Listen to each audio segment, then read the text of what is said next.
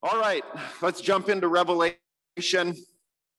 Revelation 1:1 says, the revelation of Jesus Christ to show to his servants the things that must soon take place.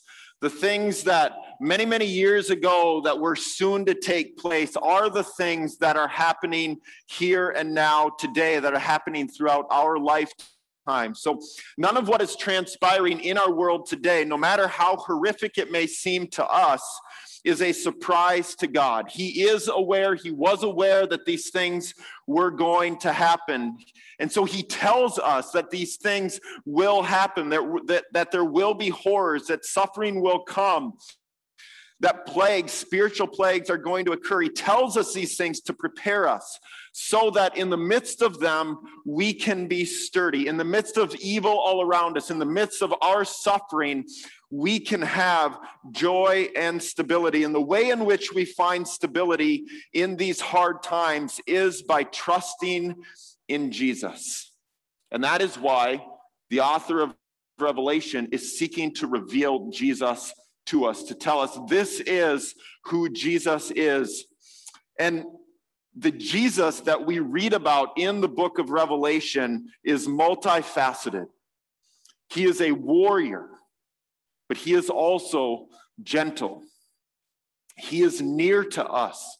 He is amongst his churches, always present with us. He is loving, and he shows this, his love for us, through his sacrificial death on the cross. He is good, and he is just, and at all times he is powerful. He is the one true King.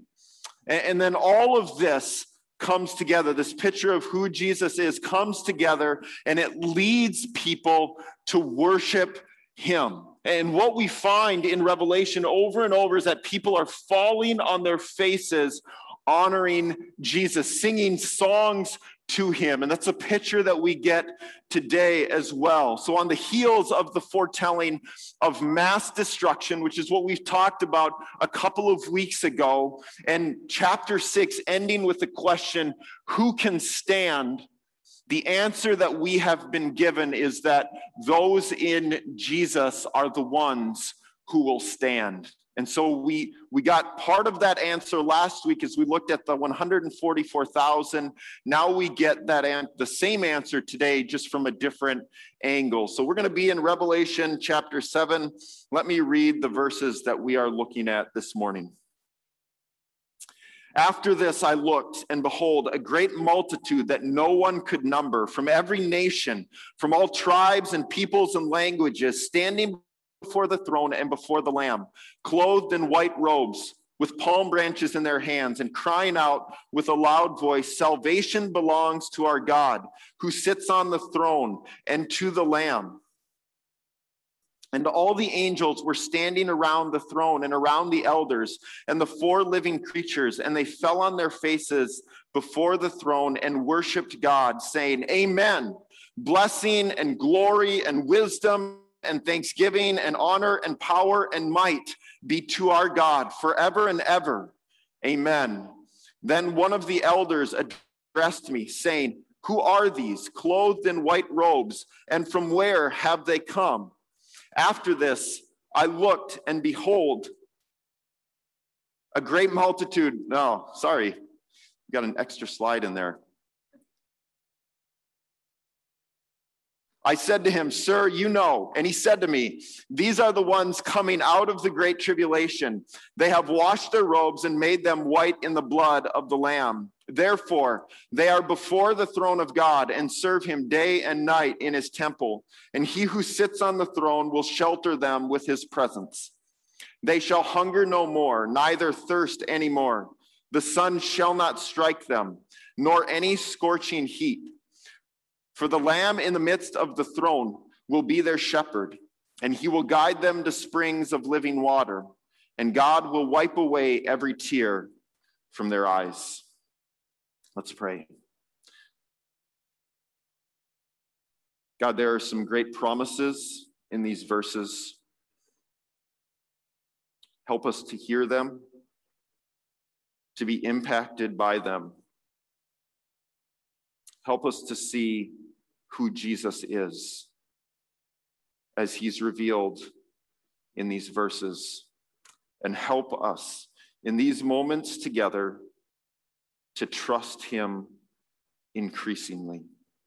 I pray that our faith in the gospel would grow supernaturally in these moments, and in the days that follow, that we would be able to remember who Jesus is, and that our hope would be centered fully and only on him. In Jesus' name I pray. Amen. All right. So this is what we're going to look at today. We're going to look at the setting and the context of what's going on in these verses, and that's going to be the bulk of our time. Then we're going to just briefly hit on symbolism, look at Jesus as Lamb, the Great Tribulation, and then some practical considerations for us today. So the setting of where this occurs has undergone a subtle shift from where we were last week as we talked about the 144,000. The 144,000 was a vision that John saw taking place on earth. So what we learned last week was that the 144,000 was a spiritual, not a literal, but a spiritual portrayal of true Israel, which is what we know today as Jesus' church. And Jesus was clearly depicted as the head of his church. And what we found in those tribes that made up the 144,000 was that there were people included in those tribes that would surprise us, or that should at least surprise us. These 144,000 were enlisted as Jesus' soldiers to fight sin through the spreading of the gospel here on earth. But now in verse 9, what we read today, we now see a transition from earth. So the perspective last week was from earth. The perspective this week is coming from heaven. Now, this emphasis on both heaven and earth is important because it highlights realities for us that we are prone to forget, namely God's perspective. In our worlds, the things that we are focused on here are things like mowing our lawn, or doing our job, or eating, or filling our gas cans. But God is watching over everything, ruling over the whole world. And this includes both heaven and earth. Now, for us here in this world, on this earth, we will freak out about many things. We freak out about a shortage of toilet paper, or a shortage of gas, or when someone is driving slow in front of us. Like we have an endless list of things that we will freak out about. But God, when we look at him and his perspective, he is patiently ruling over all things. God is patiently holding our hands to help us see there is so much more to life than we oftentimes see. And in this, as he does this, as he bears with us, as he walks with us, he is demonstrating his care for us. He is engaged and working in both things happening here on earth, as well as things that are happening in a cosmic sense as well. And so the very real heartaches and heartbreaks that are part of our lives here on earth, he sees them, he knows them, and he cares so much about them that he promises to take the hardest things that we encounter and to use them for our good. It's an unbelievable promise. His kingdom is being established right now in ways that we oftentimes struggle to see.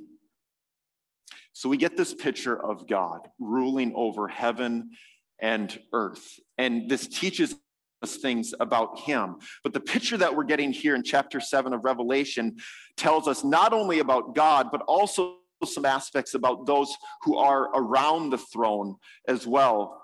Some of those, as we see these people being described around the throne, they are probably standing in places that maybe we envision ourselves standing at some point in the future. This is a people, the ones around the throne, this is a people that no one could number. It is a massive amount of people who have trusted in Jesus and are saved by him. Now, in a world that seems increasingly hostile towards Jesus, this is a good reminder for us that there is an uncountable number of people who have radically entrusted themselves to Jesus, who have put their trust in the gospel. I think this is one of the ways in which Satan seeks to trick us, to deceive us, is that when we look around us, maybe in our everyday lives, not when we're gathered here corporately together as a church, but in our everyday lives, we can look around and be like, man, there's a lot of people who don't believe in Jesus, or flippantly believe, nominally believe in Jesus. And almost to kind of subtly move us towards unbelief as well, create questions in our own hearts as well. And this is why it's so good for us to read the Bible, to get God's perspective, a bigger perspective than maybe what we see day in and day out. So this is a number of people that no one could number. It is also a people from all tribes and peoples and languages, from every nation on this earth. As I've said numerous times in the past year, heaven is most likely or will be a white supremacist nightmare. It will. This is a diverse people that we're reading about here. I was thinking this last week, and I posed this question to Casey, like, what language will we speak about, or will we speak in heaven? In our propensity, I was thinking about this as an American, our propensity is to view the world from our perspective, right? And so oftentimes we think it's a major inconvenience and disservice if people don't speak our language, if they don't speak English. And I've even experienced this traveling to other countries as well. Like, you're going to expect me to speak your language to try and pronounce these things on your menu, right? Like, so ethnocentric in the way that we can think about these things. I think this is another way in which we have been deeply shaped by a culture that seeks to affirm our every whim and desire, as long as we are willing to pay the necessary fee for whatever that thing might be. What this is consumerism, wreaking havoc in our hearts, making us think that things are supposed to revolve around us.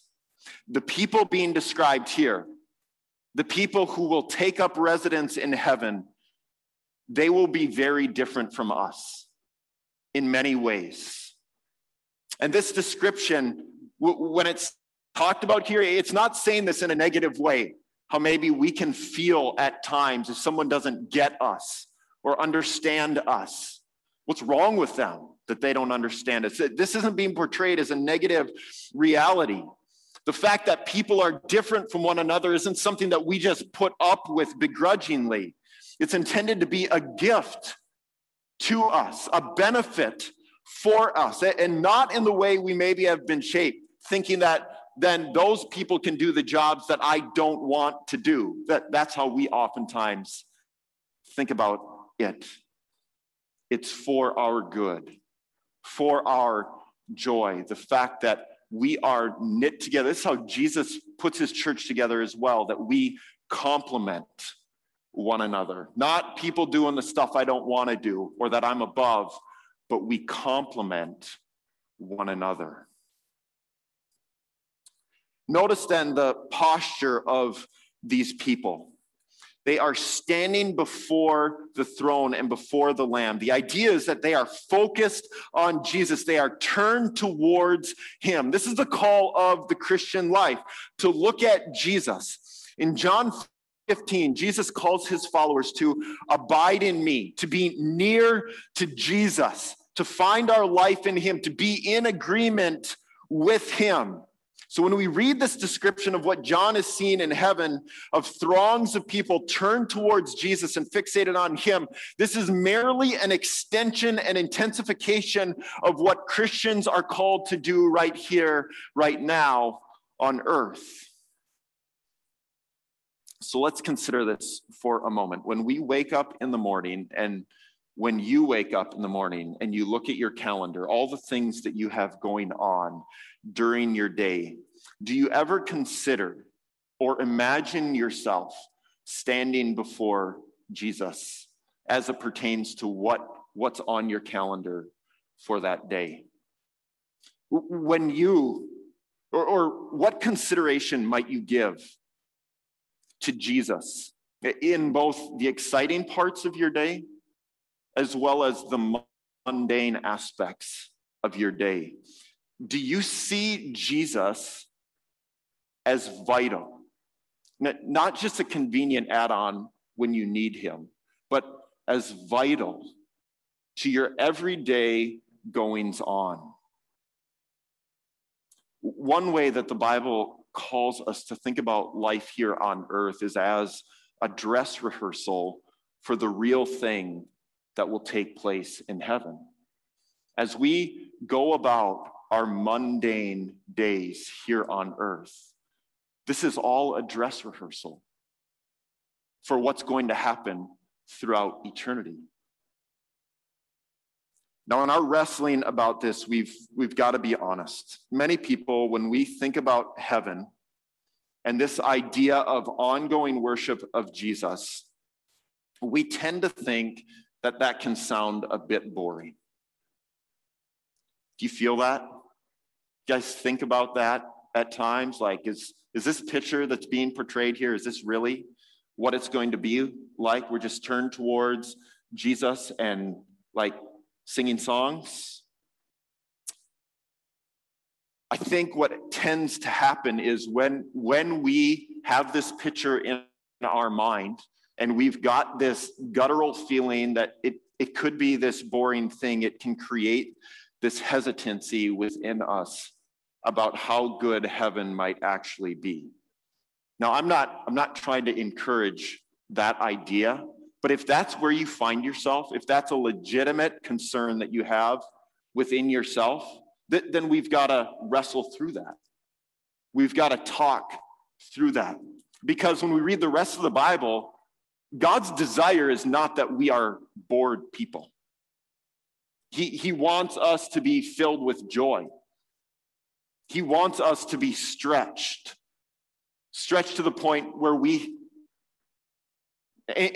all we can do is we can trust in him. Like, that's all we are able to do.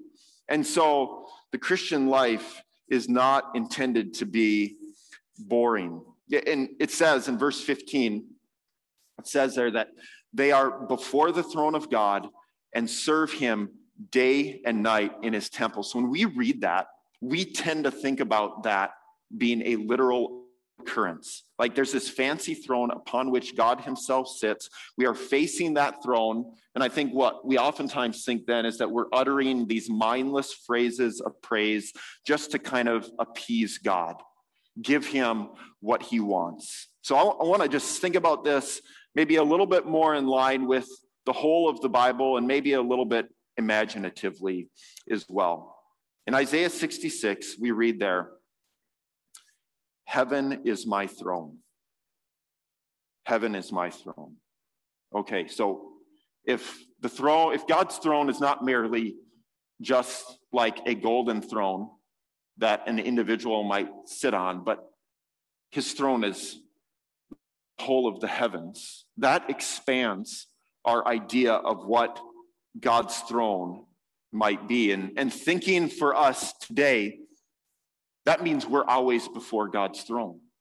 Like, we look up wherever we're at and we see, in a sense, God's throne always before us and always above us. We're below his throne. But maybe it's not the throne so much that gets us. Maybe it's the serving God day and night in his temple that gets us bent out of shape. So what then is God's temple? What is this temple? We get some pictures in the Bible. In the Old Testament, what we find that God's temple is it was where God would meet with his people. So in the tabernacle or in the temple, God's people would come there, they would gather there, God's presence would come there, and that is where he would meet with his people. In the New Testament, one of the things that we read is that our bodies are God's temple. So in one sense, there is this idea that many people think like the temple meet for us today would be like, oh, that's when we're just in church together. But the Bible blows up that idea. It's much greater, much bigger. And so in one sense, for us today, we can't really escape God's temple. If we are a Christian, if our bodies are intended to be treated in such a way that God resides there, that he meets with us in the midst of our bodies, we have to ascend to the fact that we're always serving God. Here and now, at least that's God's intention. Maybe we're not always doing that, but that is God's intention for us, that we would view the whole of our lives as service to him. And then what does that serving look like? Colossians 3:23 and 24 says, whatever you do, work heartily as for the Lord. You are serving the Lord Christ. Whatever you do, the most mundane thing that we can do is intended to be service, working for Jesus. So the options for serving God are not limited to a church gathering. They're when you go to work, they're when you're washing dishes, when you're making a meal at home. It's every part of our lives. When we're playing sports, when we're taking a test, the places where service can and should occur is anywhere. And to come back to this piece on, well, is it boring? This idea that the Christian life is boring, or that what heaven is going to be is boring. I just don't see that in the Bible. And I think one of the things that can kind of push against this idea of boredom is, so think about talking to someone else about Jesus. Okay, this is something that Jesus calls, when he saves us, he calls us to join him on his mission. So when someone says the Christian life is boring, a great question for us, or if we feel that, a great question for us to wrestle with is, have we talked to anybody about Jesus recently? Because I think the reason we don't talk to people about Jesus is not because we think it's boring. It's because we're fearful of things, or we don't know what to say. So even in that, there's this massive challenge, this adventure that we can be called into. And so if you ever feel like the Christian life is boring, try and share Jesus with somebody. I guarantee you it will snap you out of boredom really quick. And it's one of the most exhilarating things. Whether they receive it or not, there's just a ton of joy for us in that. When we hear of people crying out with a loud voice, salvation belongs to our God. Blessing and glory and wisdom and thanksgiving and honor and power and might be to our God forever.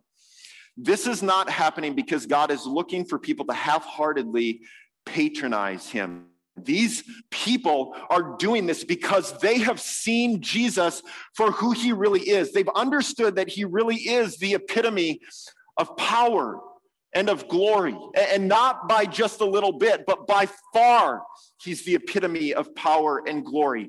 They believe this. And they cannot help but shout this out. They're compelled to say these things, to bow before his throne. So at some point in their life, they've felt the burn of hunger in their stomach. But they've also experienced the spiritual nourishment that comes from Jesus. When Jesus says, I am the bread of life, they've seen how Jesus spiritually can impact their physical realities. Jesus satisfies them in a way a really good meal cannot.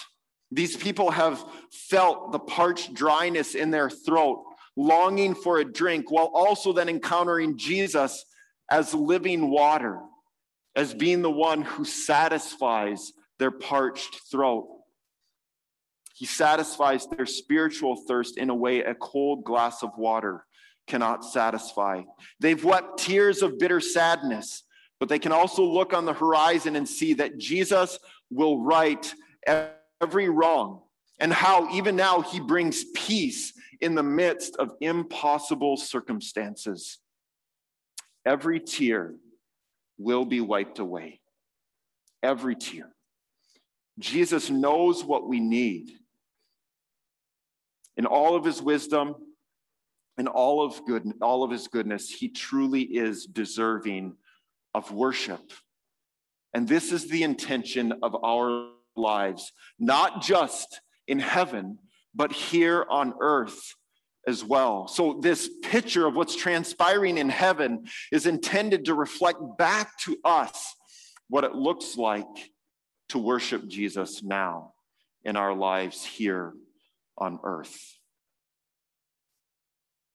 Okay, because I'm so insistent on reading Revelation in a symbolic manner, I want to highlight explicit examples of symbolism as they pop up here for us.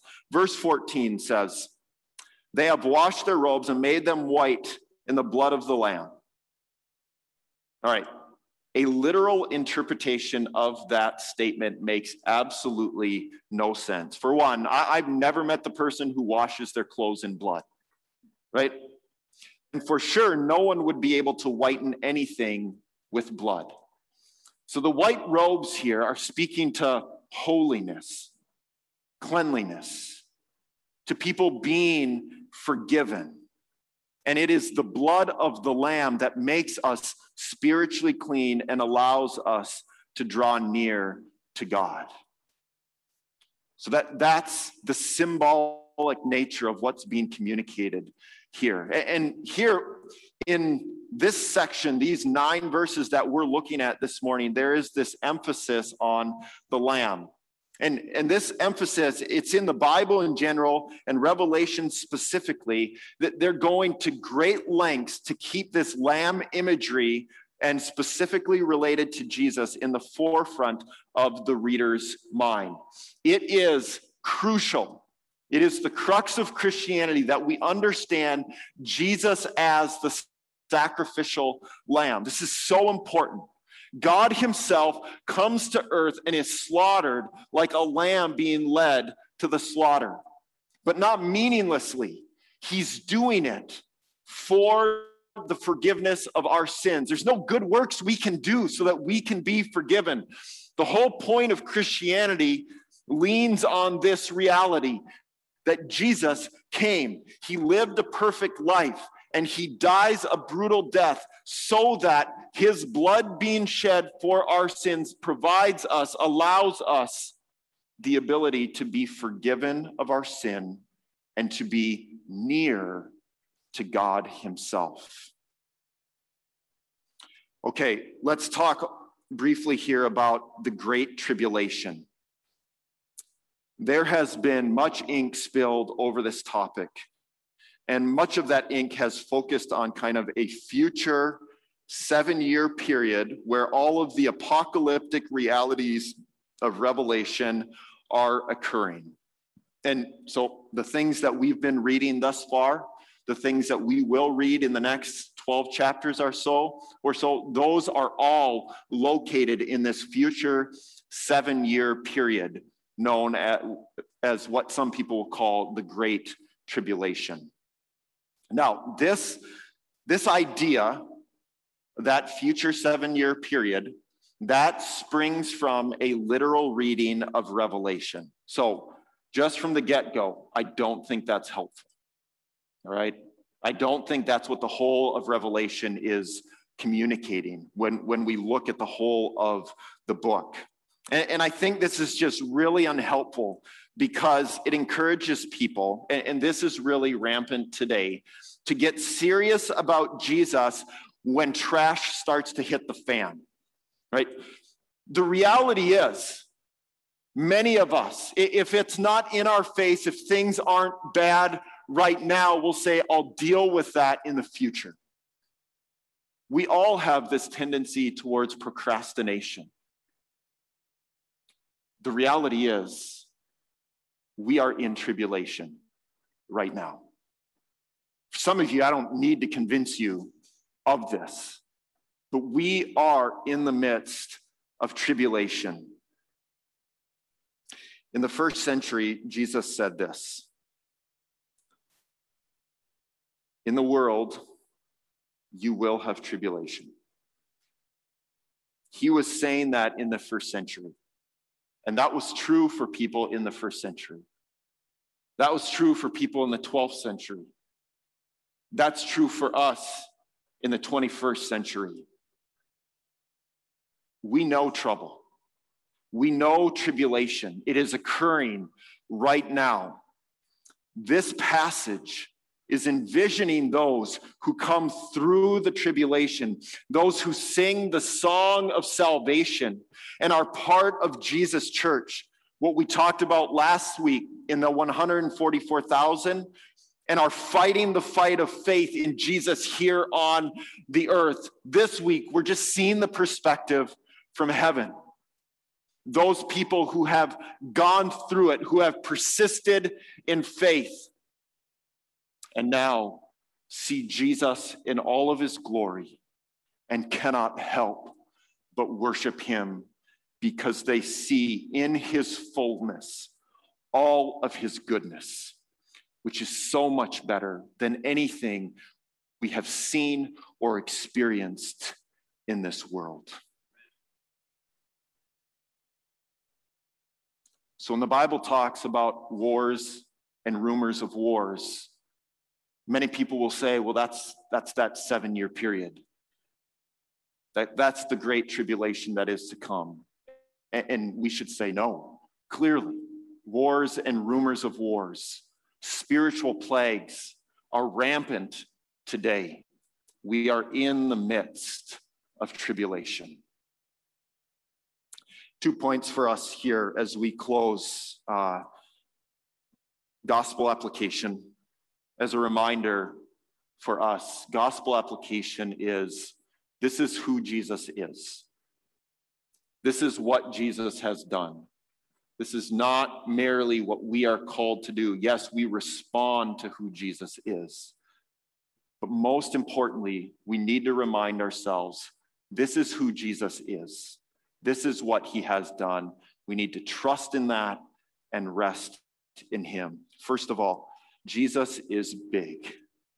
Jesus is the epicenter of blessing, of glory, of wisdom, and power. Listen, our view of Jesus tends to shrink as we get distracted, as we get busy, and as we pursue other things. Jesus never shrinks in stature or in importance, but he does shrink in our minds. He does shrink in our hearts. And right now, you might be illustrating this point I'm making by thinking about lunch, by thinking about emails, whatever is in your email inbox, by thinking about afternoon plans. As a pastor, as your pastor, here's my concern.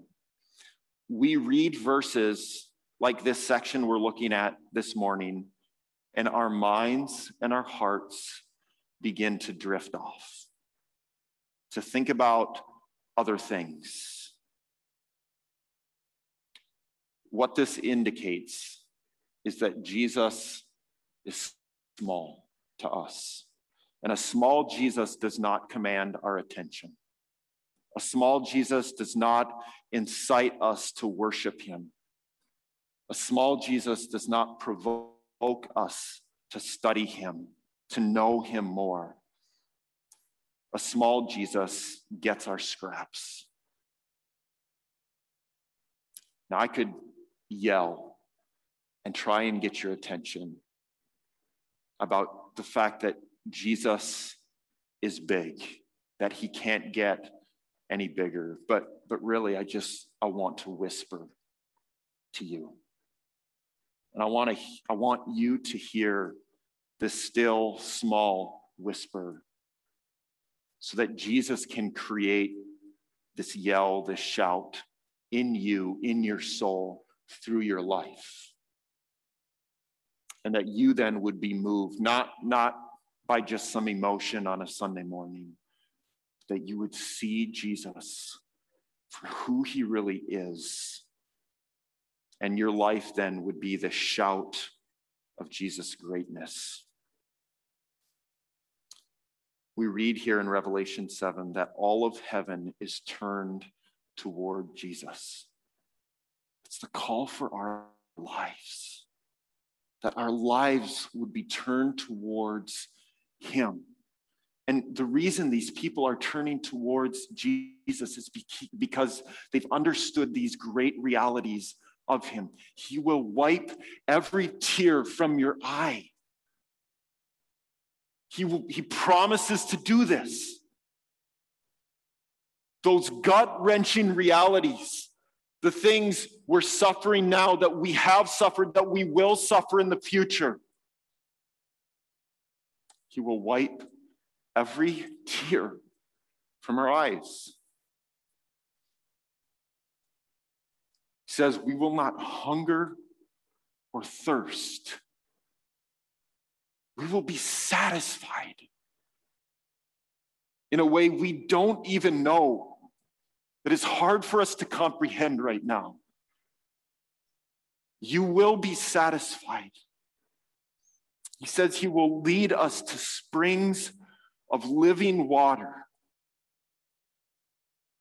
So the call for us is to believe this, to believe in this Jesus, this big Jesus who will satisfy us in a way that no one, nothing else will here on earth. Jesus is big. When we see this, our lives then are intended to sing the song of Jesus' salvation. We would understand that we are comforted so that we might comfort others. We are blessed so that we might be a blessing. We are undeservedly loved so that we would love those who don't deserve it from us. Is the song of Jesus' salvation unmistakably clear in your life? Trusting in Jesus isn't about doing the minimum. It's not about just getting fire insurance to keep us out of hell. Living in this way, in a way in which we will sing the song of Jesus' salvation, is so much more than Minnesota nice. No, we don't have to literally walk around waving palm branches like these verses we're talking about. That would be corny. But anyone trusting in Jesus will live as though he has conquered, will live in such a way that the palm branches, the waving of them, are signifying Jesus has conquered. He is victorious. He has saved and is saving and will save us from sin and hell and wrath. If we are trusting in Jesus, this is what our lives will be shouting. This is what my prayer has been for us this week. That our lives would sing the song of Jesus' salvation.